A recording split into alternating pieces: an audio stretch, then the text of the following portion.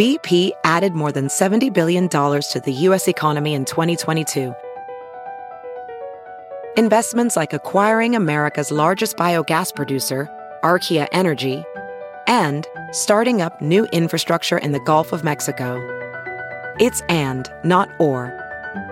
See what doing both means for energy nationwide at bp.com/investing in America.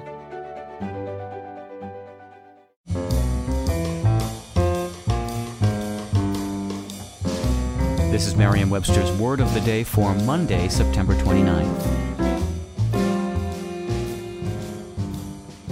Brought to you by Merriam-Webster's Collegiate Dictionary, 11th edition. Available from your favorite bookstore or online at www.merriam-webster.com. The word of the day for September 29th is exonerate, spelled E-X-O-N-E-R-A-T-E. Exonerate is a verb that means to relieve of a responsibility, obligation, or hardship, and it also means to clear from accusation or blame, as in this sentence.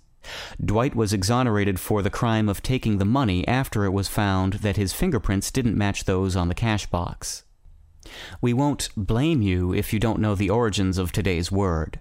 Exonerate derives via Middle English from the past participle of the Latin verb exonerare, meaning to unburden, formed by combining the prefix ex with onus, meaning load or burden. Onus itself lives on with that meaning in English.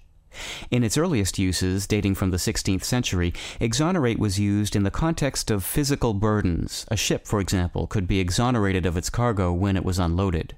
Later it was used in reference to any kind of burden, until a more specific sense developed, meaning to relieve someone of blame. I'm Peter Sokolowski, and this was your Word of the Day for Monday, September 29th. For more information, visit Merriam-Webster online at www.merriam-webster.com.